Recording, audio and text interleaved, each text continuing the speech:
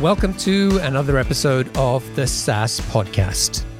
I'm your host, Omar Khan, and this is the show where I interview proven founders and industry experts who share their stories, strategies, and insights to help you build, launch, and grow your SaaS business. In this episode, I talked to Elizabeth Yin, the co-founder and general partner at Hustle Fund, the seed fund for hilariously early hustlers. She's also the co-founder of HustleCon, a conference for non-technical startup entrepreneurs. Previously, Elizabeth founded LaunchBit, which was acquired in 2014. She was also a partner at 500 Startups, where she led the accelerator program. In this interview, we cover SaaS fundraising 101 for early stage startups. So if you're thinking of fundraising but don't know where to start, this episode will help you figure a lot of that out.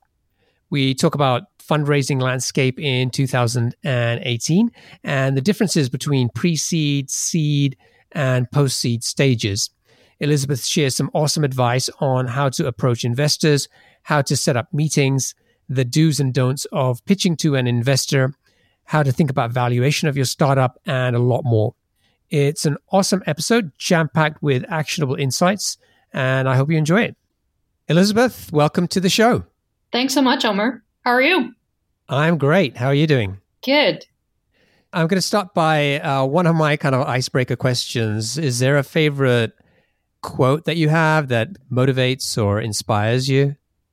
Well, so it's funny, this is kind of cheesy, but in high school, someone told me this quote, shoot for the moon, and if you fail, you'll land amongst the stars. And that has always actually carried with me since then. It is so true, as cheesy as it sounds, and I'm not really sure who that's attributable to. Anonymous. Anonymous is a very famous person. Anyway, so let's talk about Hustle Fund. It would be great in your own words. Just tell us a little bit more about what is Hustle Fund, who are the target clients or customers for your business, and kind of what's the problem that you're trying to solve?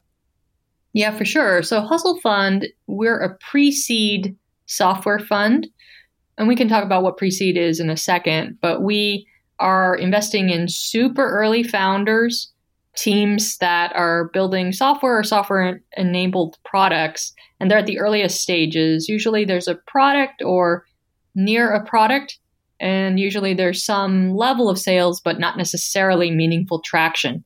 And I started this fund just late last year in 2017. So we've not even been going for a year. But, one of the things that I noticed is that just in general, there were not that many people in this industry investing at this earliest stage. Like a lot of investors say they're early stage investors, but they're often looking for something a lot later with meaningful traction. Yeah, I love the tagline on your site that this Hustle Fund is the seed fund for hilariously early hustlers. That was great. Got my attention. Right. Yeah, let's talk about how did the business come about? Like, why did you feel that you needed to launch this business, or what was the gap that you were trying to solve? And I guess maybe before we even do that, let's talk a little bit about your background that kind of led you to kind of launching Hustle Fund. Yeah, for sure. So in more recent times, several years ago, I had my own startup. It was an advertising technology company. Started it around 2010, 2011. We actually went through the 500 Startups Accelerator program, raised some money. So I had experience raising money through that, and then exited the business in 2014. We sold the company to a larger ad tech company on the East Coast called Buy Sell Ads. And then after that, I became a partner at 500 Startups, where I ran the accelerator program, and then more recently launched Hustle Fund. So I've seen fundraising from a number of different angles, first as an entrepreneur, and then later through the lens of all of my portfolio companies. There were probably about 200 companies that went through the accelerator while I was there, and just watched and coached a lot of companies through their fundraising process. And when all was said and done, one of the things that I noticed actually was that people's fundraising experiences were different across the board. My own experience and all these founders I had coached and watched. And one of the things that I noticed was that your ability to raise money was not necessarily correlated with actually how good you are at running your business. And that just seemed like a big disconnect to me. And that was the impetus for starting Hustle Fund. Give me an example of that. Like, I mean, obviously without naming names, but is there an example that comes to mind when you sort of say that there was a disparity between that? I mean, in running an accelerator program, you see all kinds of startups and you see so many of them. And these companies would come in and you would watch them work day after day. So I had a very good idea of who were actually really good executors just by watching all these people work and comparing them against each other. And then when it came down to it, and I saw all of these founders go out to raise, companies who were able to successfully raise generally fit into certain buckets. Like they sounded good, maybe they had good resumes or pedigree, maybe they were of a certain demographic, maybe they were extroverted. I just noticed that certain founders had a much easier time raising money, even if they were not actually good executors. And in contrast, people who were good executors, some of them really struggled, even though their business was posting good growth every month, just because they didn't look a certain way or talk a certain way, or maybe they're not from this country, et cetera. And that to me felt like a real, both a shame, but also a real opportunity for us. So when you said that they kind of had pedigree or were extroverted, and I think the other one was like demographics, like what do you mean? Like who kind of was standing out here?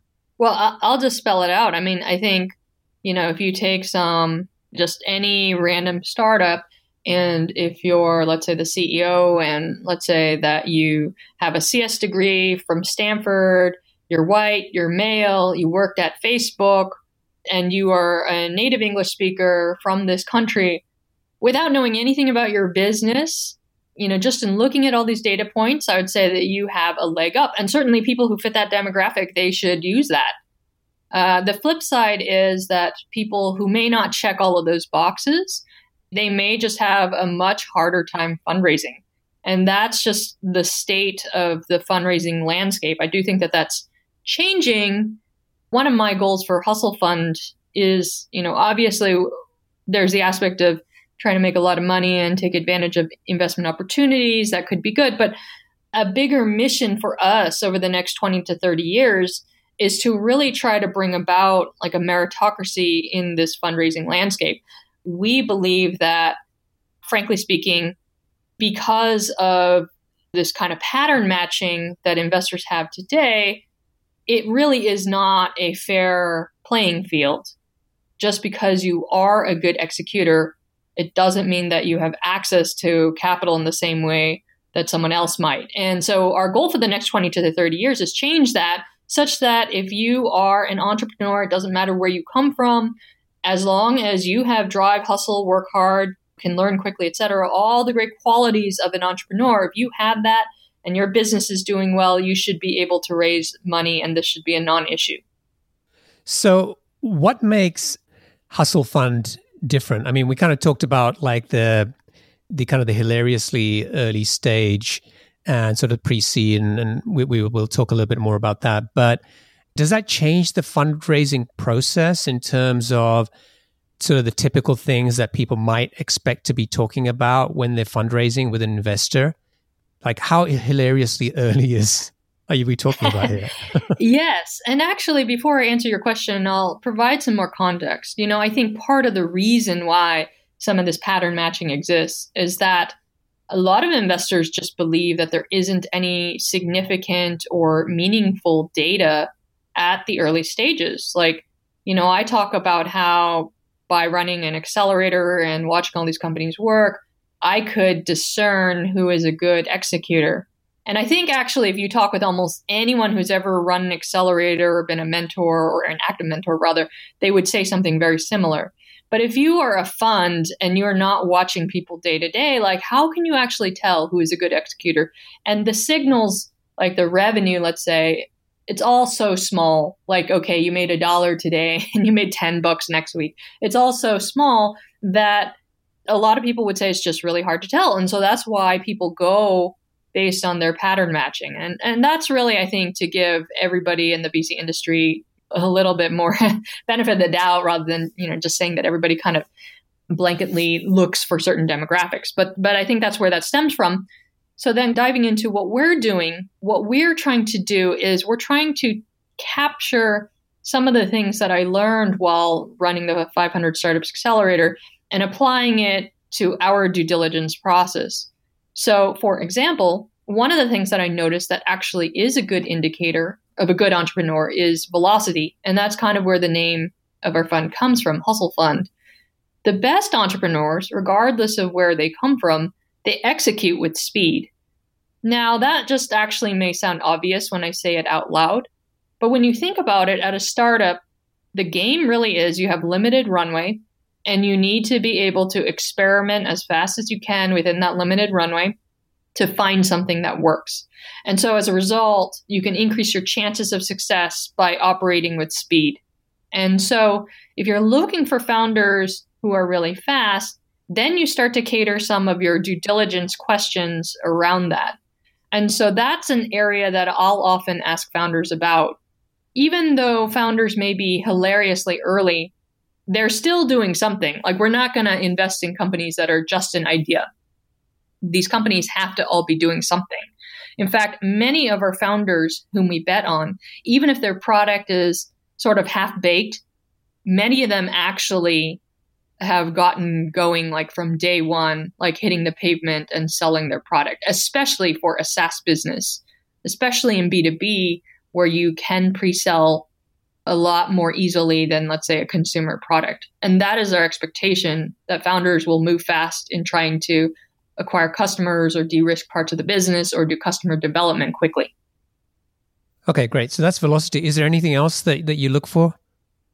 Velocity is a big one. Another one is around customer acquisition unit metrics.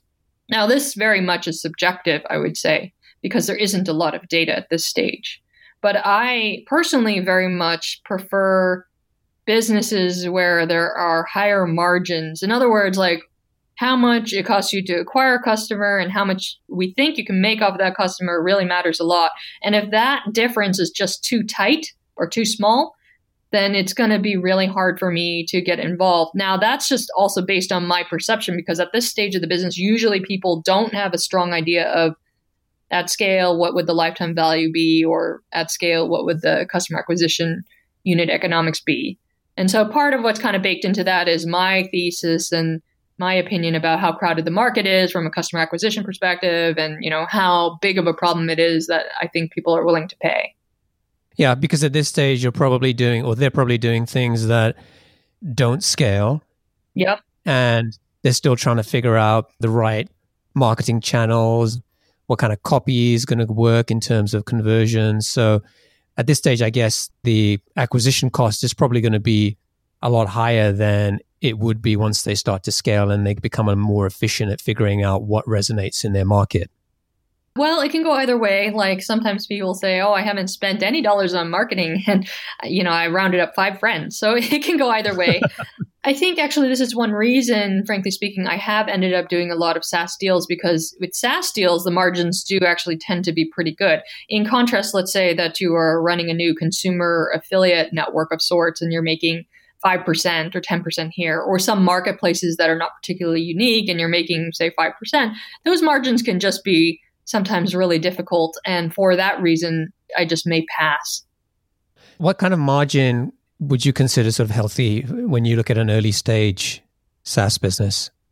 So again, this is pretty subjective at these early stages because, again, the companies don't actually have the numbers that would exist at scale. But, the good thing about SaaS is that there are all these people out there who have written about benchmarks they're looking for, et cetera. And I largely agree with those benchmarks and largely also depend on them because those are my downstream investors as well. So for example, with regard to your particular question of margins, over at Matrix Partners, like they have this rule of thumb around, 1/3, where you want to try to aim your cost to acquire a customer to be essentially 1/3 of the lifetime value. And I try to use those benchmarks as well. But of course, these are based on the numbers that I think, or the rough numbers or order of magnitude that I think your business will hold at scale, kind of just based on alternatives in the market or the pain of your customer. So you're not necessarily looking for that margin at this stage, but you kind of need to, whether it's instinct or some data there to back up that kind of margin as possible.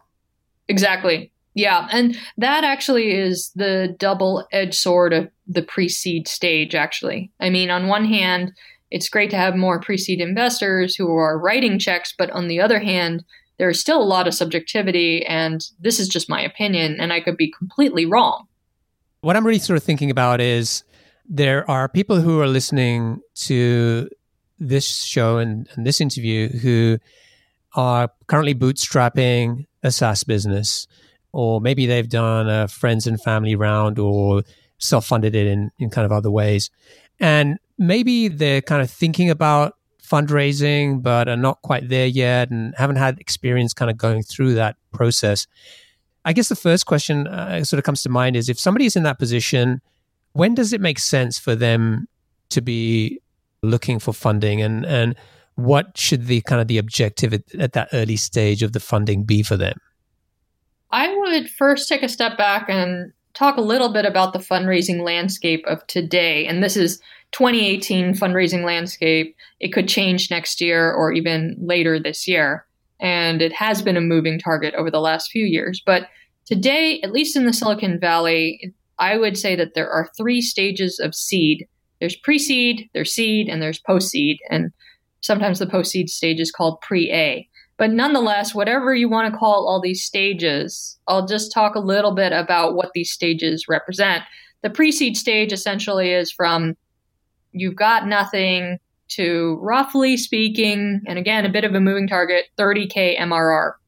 And what this translates to in terms of what that looks like in your business is you've got a product of sorts, you've got some early customers of sorts, but you may not have a lot of other pieces figured out, don't know your growth strategy at all, really, and retention also may not be great per se.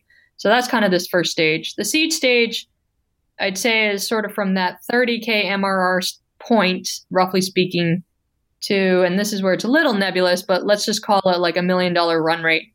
And this stage is you've got a lot more customers and you've got a lot more of a nuanced understanding of your customers, like who you're trying to go after, but you may not necessarily have a growth engine working out. And you may still just be hustling on one-off to get your sales, just anybody in the door who kind of fits that customer persona. That last stage of seed is what I would call the old Series A. So you have a lot more figured out. And in many cases, your customer acquisition channels are starting to work already. And this really is the stage before the Series A. The Series A benchmarks have gone so high these days, and I think that's what's created this last stage, the post-seed or the pre-A stage.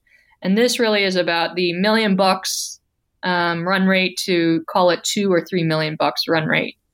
And this is really just a matter of like optimizing those growth channels so that you can raise your Series A. So those are the 3 stages. We play at pre-seed, but there are plenty of investors who play at seed for sure, and then some in the post-seed category. Now, as far as your hypothetical bootstrapped company, I think my dumb answer is, as long as you can keep on pouring money back into growth and you can do that profitably, then you should do it.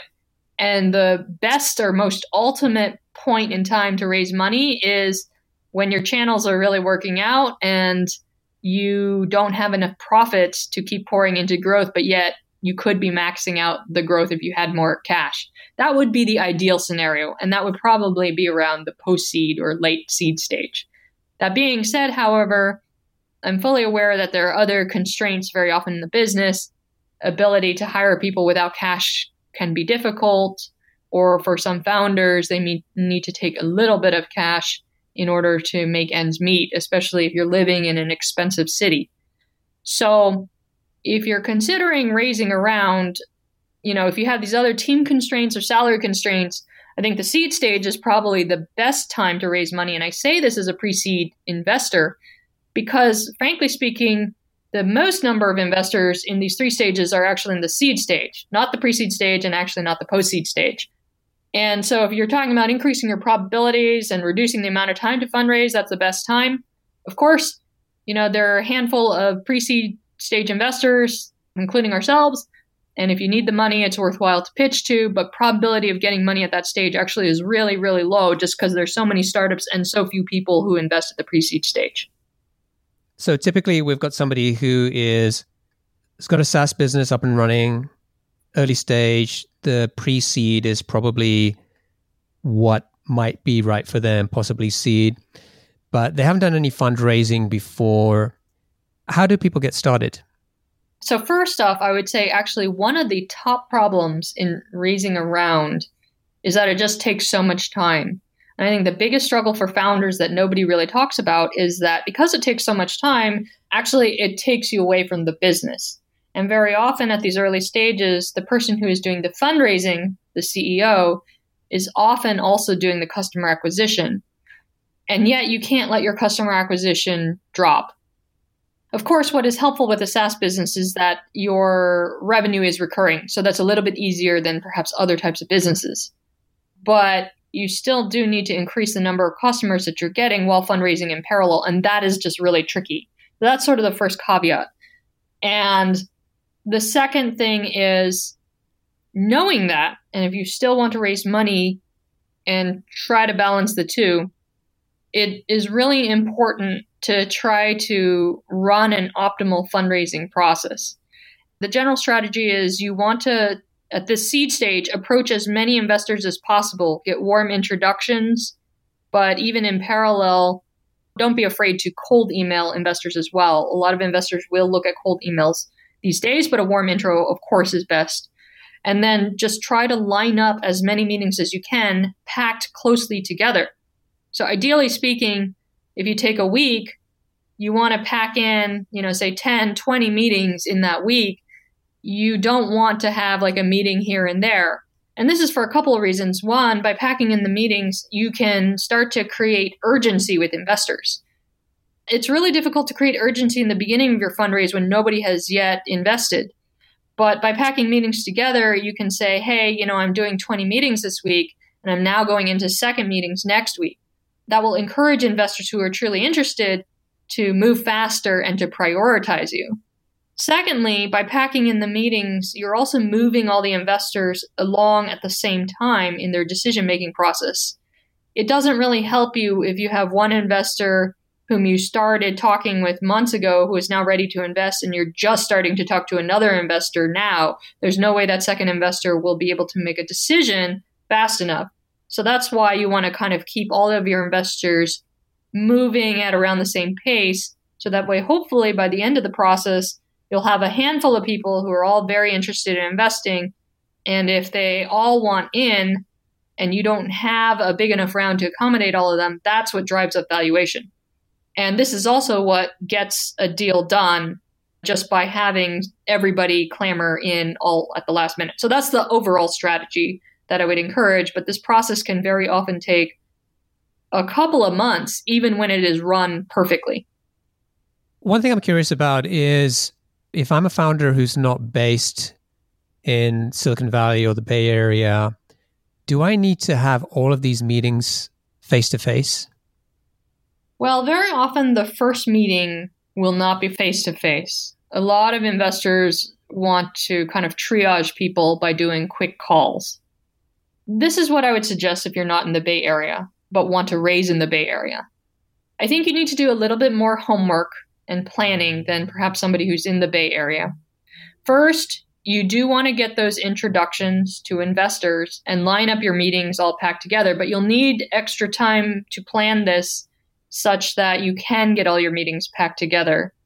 So you'll want to first create a list of all the investors you want to meet, try to get warm intros, and then tell all those people that you will be in the Bay Area in, say, a month or even 2 months, because investor schedules are quite packed. You probably will not be able to get a meeting next week. So you'll need to plan this out actually in advance, and they may want to do a call with you even before your trip to see if it's even worthwhile meeting with you. So that's why you'll need to leave extra buffer if you're not in the area. And then once you get enough people biting that they want to take a meeting with you in, say, a month or a month and a half, then go ahead and, book your travel. But I think even once you do land here, you'll want to be here for at least a month, but I generally recommend 2 to 3 months.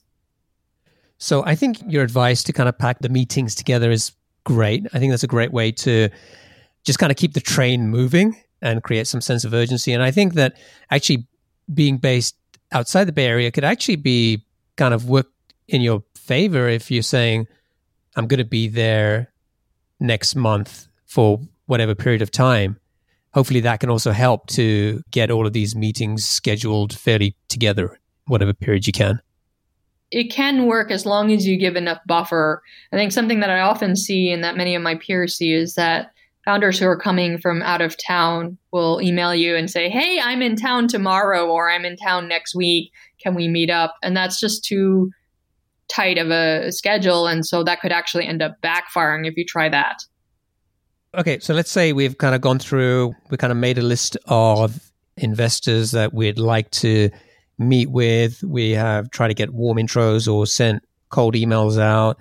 We've started to get some response and that led to conversations. And now we're at a point where these kind of meetings are getting set up and getting kind of more into sort of the tactical details of those conversations. I guess first question for me would be is like, how much capital should people sort of think about raising? Like what's kind of the thinking process to sort of figure this out and what kind of money makes sense at a sort of a pre-seed stage? Yeah, so I would think about fundraising in terms of milestones that you want to hit. I think all too often I hear founders say, oh, I want to raise $1 million or $2 million, but the numbers are just arbitrary. So I would actually work backwards, especially if you do have some data. Like if you are at the seed stage and you're already booking revenue and you have some idea of some channels you're using and the cost to acquire customers, et cetera. If you have some data, use that to backtrack into milestones. Obviously, your data will probably not hold in the next 3 months and things will change. But I think it's a good starting point to guesstimate. If I want to hit those next milestones, let's say I want to get to the Series A stage. And I just told you that the milestones for Series A is around, say, $2 million, $3 million run rate. What does it take for me to go from the seed stage to a $3 million run rate? And let's say that my cost to acquire a customer is X and I make Y in the next few months or whatever, like build out that quick model. It doesn't have to be crazy and it won't hold in 6 months from now, but it is a good starting point. And then you'll be able to figure out, okay, if I raised X, I'll be able to hit those Series A milestones in, let's say, the next year. So that's how I would think about it. Now, going from pre-seed to seed is a lot harder because you don't have a lot of data to know how much it will cost you to get a customer and whether you'll be able to get in that seed zone or whatnot. So that's a little bit more of a guesstimate. But again, I would do a similar exercise just based on guesstimating numbers of how much it will cost you to do customer acquisition. Can you hit those seed stage milestones and call it, 30K MRR, or if you want to be conservative, 50K MRR? Like, what will it take to get you into that zone? Yeah, that's great advice. So I've got some meetings and I'm kind of going in there and sort of thinking about my pitch. We could probably talk and spend a lot of time talking about this, but I guess from your perspective as sort of a VC, when you look at pitches, what are some of the kind of the do's and don'ts that sort of come in mind? Like, what are the top things that you think, okay, when I see these things, that's a good pitch. These are the things that get my attention and kind of answer the questions I have in mind. And these are some of the things that please stop doing when you come and pitch. Yeah. Well, I'd say that actually I see pitches as essentially 2 pitches. There's the pitch before we meet, and then there's the pitch when we meet. So the pitch before we meet is, when you're trying to get that meeting, you're sending that email or you're getting that warm referral or whatever. For that, I would say my number one piece of advice there is keep it concise and just stick to basically 5 points. Investors want to know enough information to take a meeting, but they're not going to use that deck or that email to decide whether or not to invest in you. So the 5 points essentially are, what is the problem you're trying to solve? What is your differentiated solution to that problem? Do you have any traction? It's okay if you don't, but you should put that in there. in some form or another. It could be logos of your customers. It could be how much revenue you're doing. It could really be anything. Market size, and then team. Those are the 5 pillars that I would just focus on concisely at that stage. And maybe it's just one bullet on each of those. And then once you get to the meeting, then that's a much longer conversation, 30 to 60 minutes. And that first meeting for a VC is not necessarily about convincing them to invest at that point, but it's about convincing that VC that you are still in the pipeline to be invested in. What I would do in that meeting is a few things. One is reiterate those 5 points. But one thing that I would really spend time in that meeting doing is listening and trying to assess what the VC's questions are or issues with the business. It's really actually no different from a customer conversation from that perspective. Like, a lot of founders will just try to talk at you, but this really is a dialogue. And you want to understand what are the blocking points to an investor investing and address those. So that is a big part of the meeting. And then I'd say the other second part, again, going back to dialogue, is understanding how the investor thinks about investments, like what kinds of things he or she is interested in. Does he or she have a thesis? Hopefully you can do a little bit of that research up front. Like, very often investors will write or blog these days. But I know that also it's very difficult to learn a lot about somebody's inner thoughts. But it is important to actually take that time and ask the investor questions like, how much do you invest? When do you invest typically? When did you last do an investment? You want to understand if they're investing every month or whether their last investment was like 7 months ago. It will give you a sense of how to prioritize that investor as well. So that's kind of how I would look at this. Be concise in your information in getting the meeting, but then once you have the meeting, elaborate, but also make sure to address concerns and understand if it's the right investor fit as well. Great.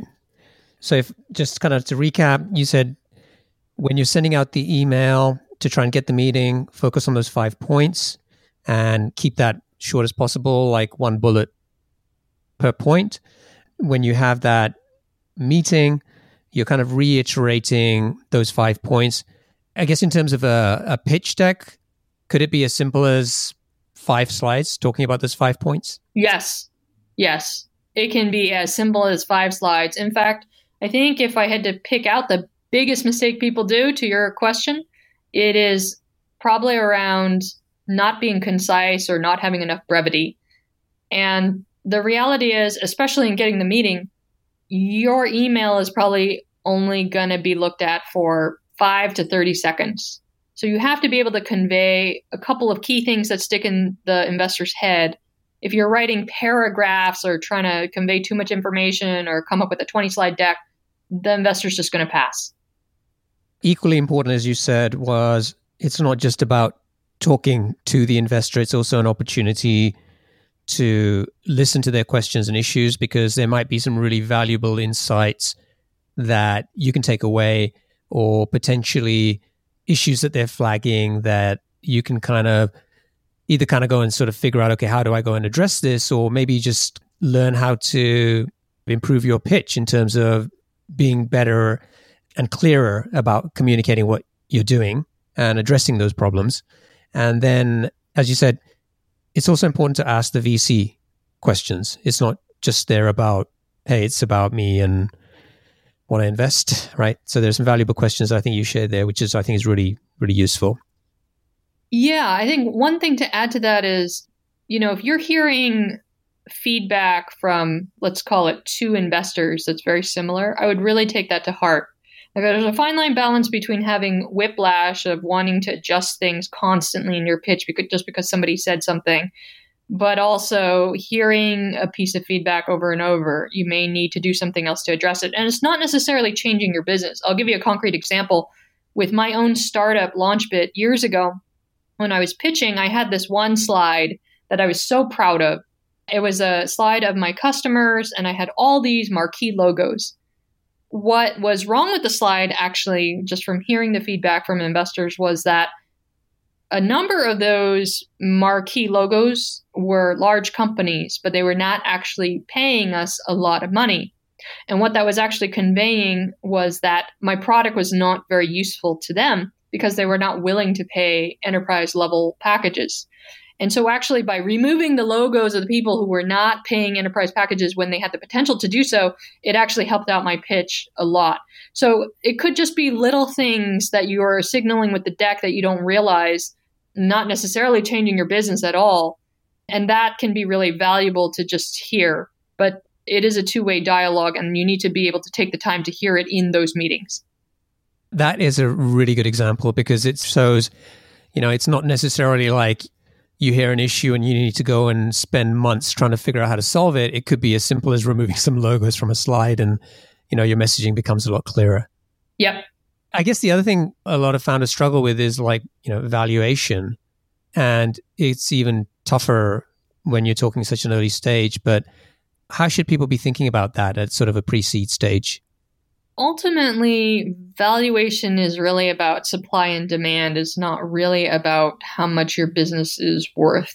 So by supply and demand, I mean how much of your round you have on the supply side and how much investors really want to invest. And that's ultimately what drives up valuations. If you have everybody and their mother wanting to invest, then your valuation is going to go sky high.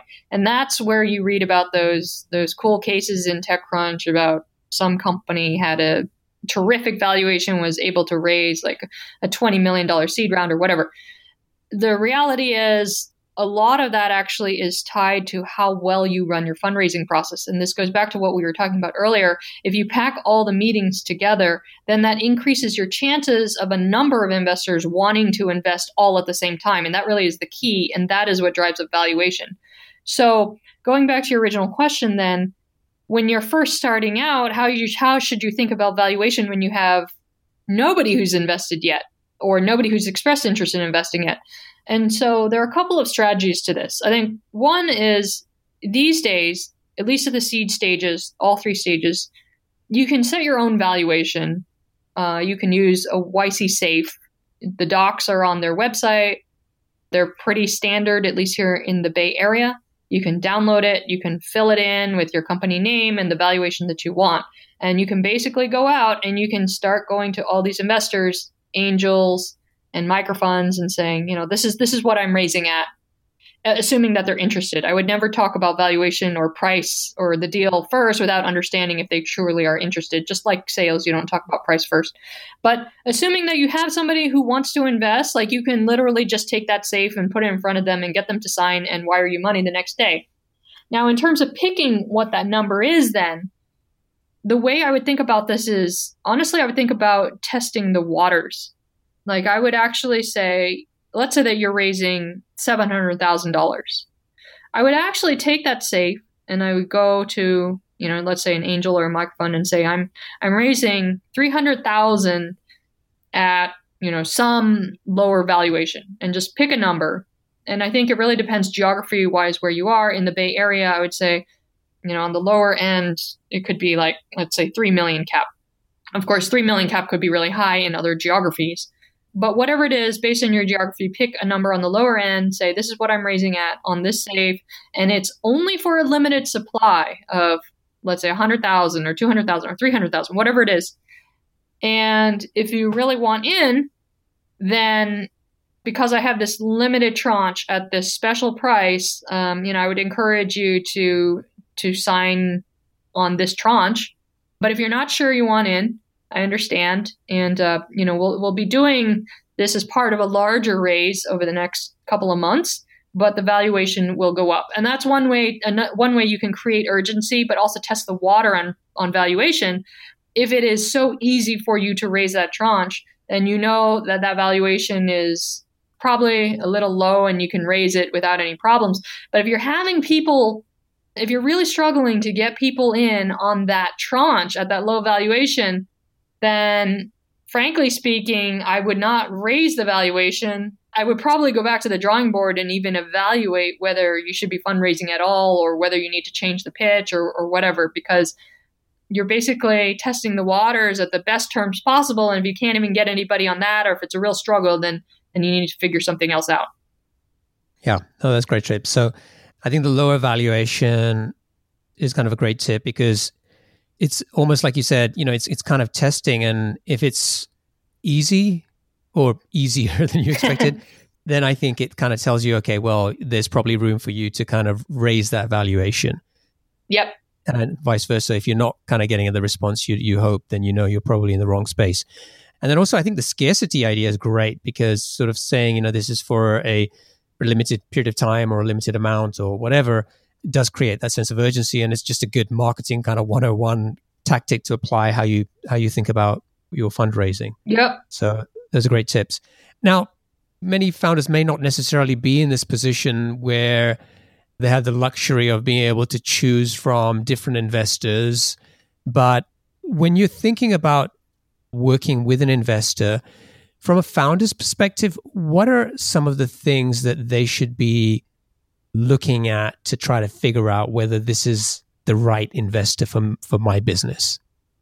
Yeah, ideally you have some investors in your round who are value add. And by value add, I mean it really will depend a lot on what you need for your business.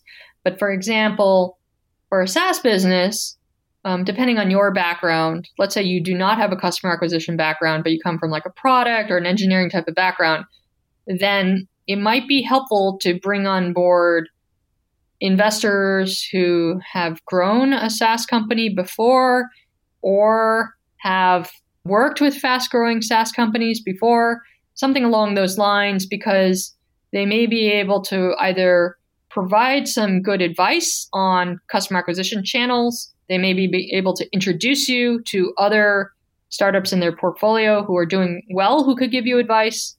That's the kind of thing that I would look for. So it really depends on the needs of your business. Of course, if you, let's say, are a marketer by training and you came from Marketo, then maybe that's not your need and maybe your need is something else.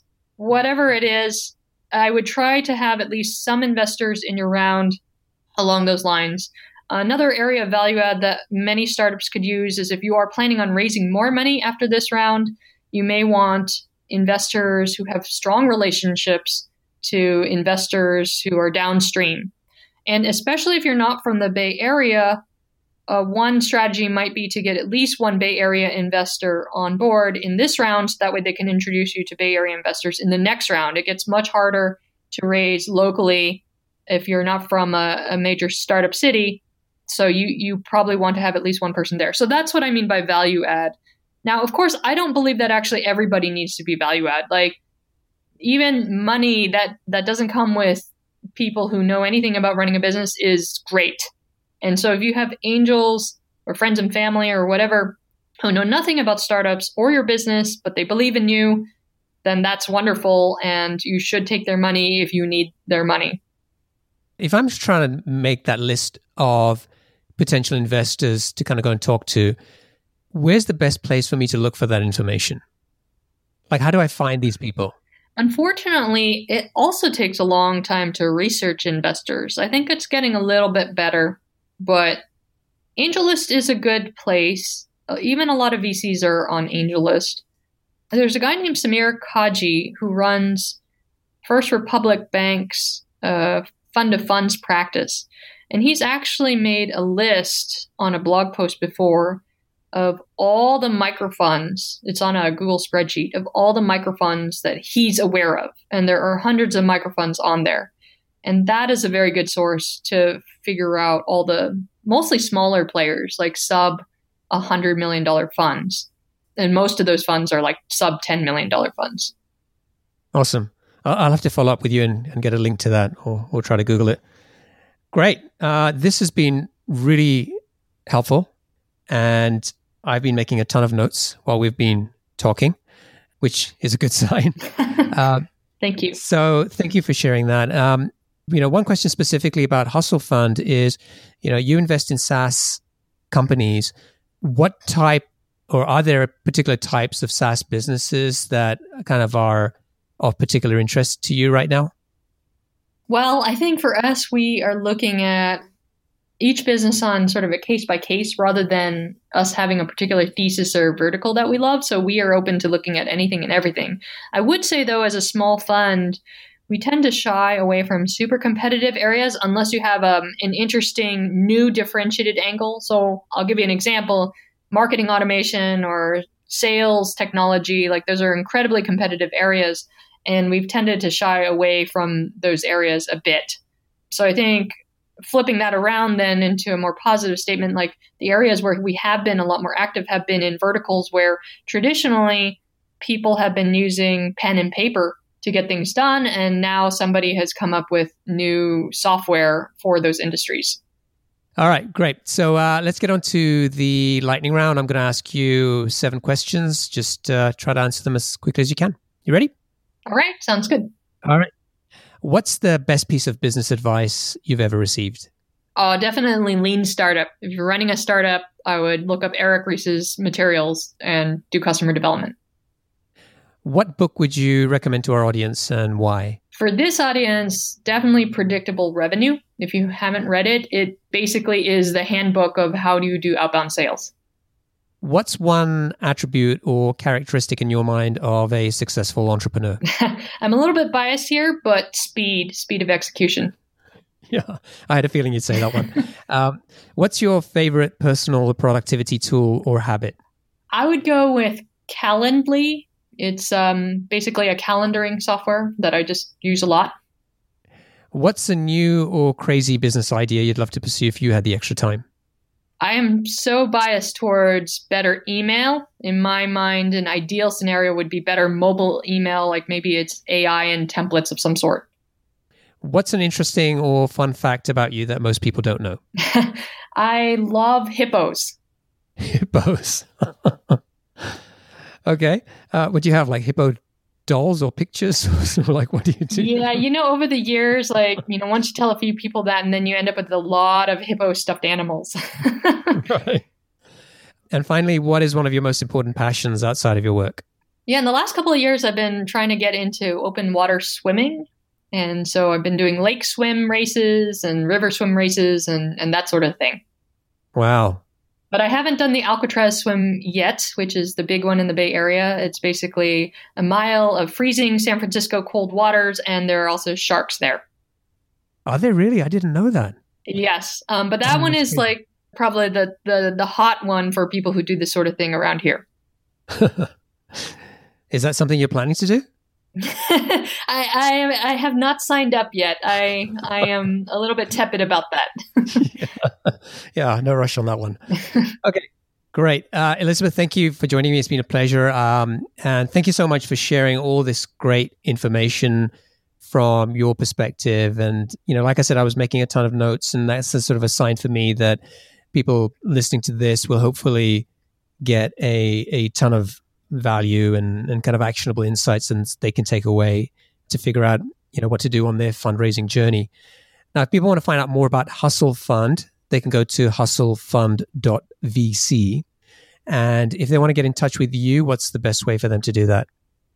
Well, if they want to submit a business, there's a way to do that on our website. We have every company go through there, whether they're a warm referral or not, just so that way we can keep everything all together.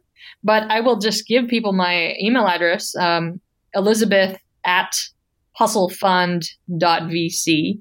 And I do try to respond to every email, but I'm not always very fast. Awesome. Elizabeth, thank you. It's been a pleasure, and I wish you all the best in continuing to grow Hustle Fund. Thank you, and thanks so much for having me, Omer. I appreciate it. Cheers.